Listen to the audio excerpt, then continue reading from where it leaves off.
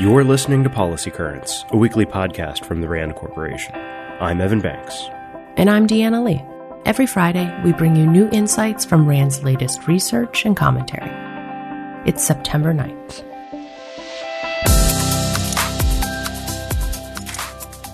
It's back to school season, and as teachers and students return to the classroom for the third time during the pandemic era, it's a good time to discuss how America's educators are doing. A national RAND survey conducted in January showed that teachers and principals across the country are hurting. Here's a rundown of the findings. Educators were 2 or 3 times more likely than workers in other professions to say that politicized topics, namely COVID-19 safety measures and teaching about race, racism, or bias, were sources of stress in their jobs. Overall, educators were twice as likely as other workers to experience frequent job-related stress. Educators reported higher rates of depression and burnout and much lower rates of resilience. And 1/3 of those we surveyed were so disillusioned that they were considering leaving the profession. The results also suggest that something fundamental has changed in how schools and families relate to each other. The pandemic put physical barriers between them. Teachers became just one more face on a screen. Despite all this, more than 70% of the teachers RAND surveyed and more than 80% of the principals still said that they were glad they had chosen to go into education.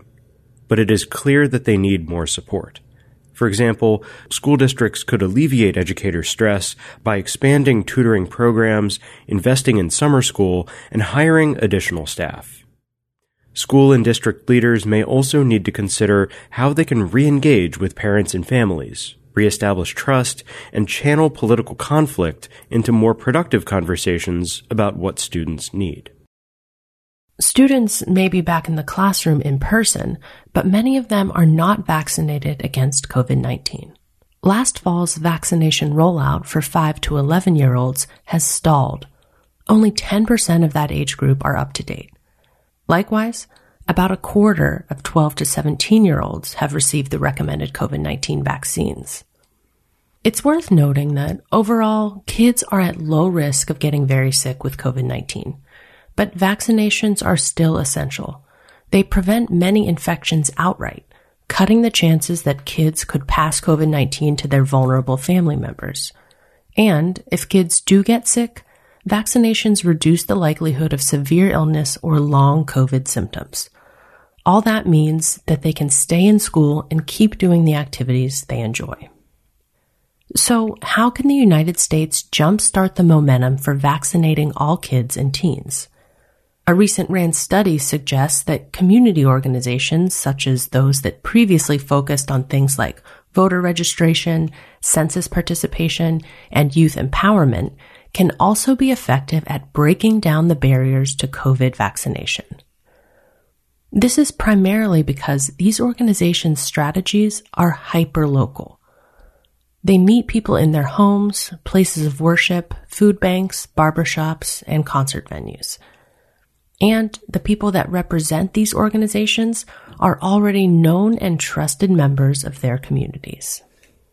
This hyper-local approach works. But our research also found that it takes time, often requiring 4, 5, or even more touch points to help someone get from definitely not to yes on the vaccine. So when it comes to vaccinating America's kids, this type of community-based work may be effective, but it may also require going block by block or door to door to talk to families. Naloxone is a prescription drug that can reverse the effects of an opioid overdose if administered promptly. New laws have made it easier to prescribe and obtain this life-saving drug, but a new RAND study finds that the cost of naloxone is out of reach for many uninsured Americans. In 2014, the average out-of-pocket cost for a naloxone prescription was $35 for the uninsured. By 2018, it was $250. On the other hand, among those who have insurance, the cost of naloxone has actually declined by 26% from 2014 to 2018. These findings are based on our researchers' examination of more than 700,000 prescription records. Uninsured Americans represent about 20% of adults with an opioid use disorder, and nearly 1/3 of opioid overdose deaths. Cost is almost certainly a factor that complicates naloxone access for this vulnerable population. To address this, policymakers have options.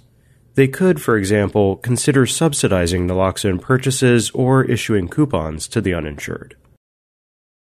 In the wake of the Supreme Court's decision to overturn Roe v. Wade, providers and health advocates are looking for ways to provide legal abortions. Expanding virtual medical appointments is one popular idea. Telemedicine provides a safe way to prescribe medical abortion drugs to low-risk patients and can reduce back-and-forth travel required for in-person visits. Telemedicine may also help clinics and medical offices rapidly scale up and meet demand for care, especially in states experiencing an influx of patients from neighboring states that have abortion bans.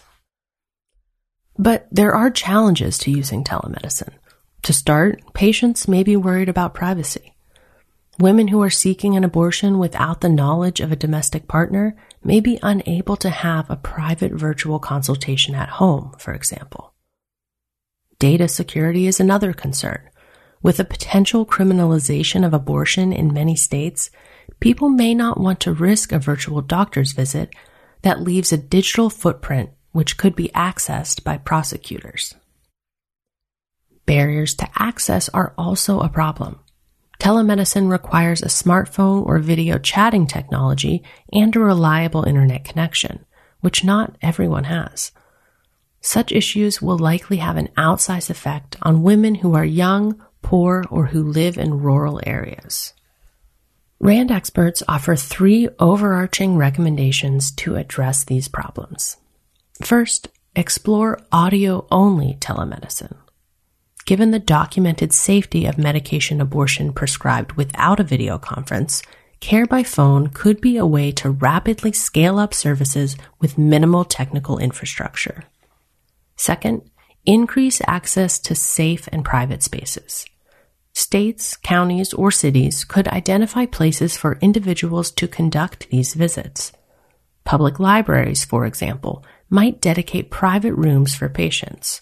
Or healthcare clinics that do not offer abortion services could set aside rooms with iPads or computers for patients to access telemedicine abortion visits. Third, raise awareness about telemedicine options. If telemedicine is to be more widely adopted for abortion care, then prospective patients need to understand its availability and have their questions about it easily answered. What operational and strategic advantages can a diverse workforce create for the UK and US Armed Forces? That's the question at the center of a new report published by RAND Europe.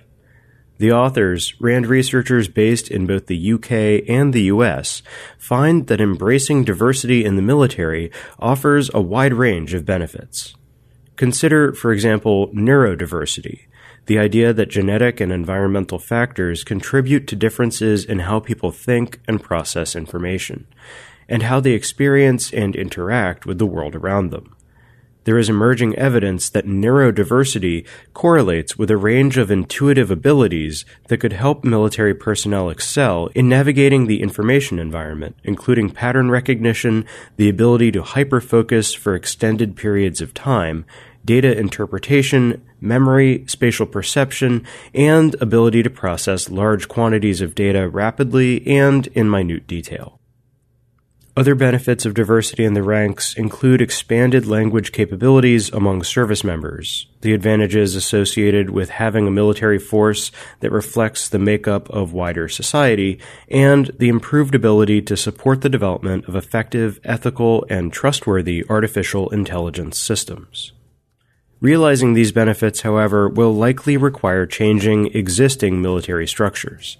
The researchers provide recommendations that focus on a few key areas: enhancing diversity through recruitment, effectively managing and rewarding a diverse workforce, and continuously strengthening the capacity to retain and promote diversity within the ranks.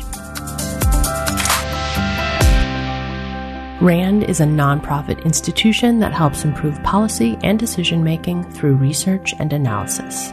For more on today's episode, check the show notes at rand.org/podcast. We'll see you next week.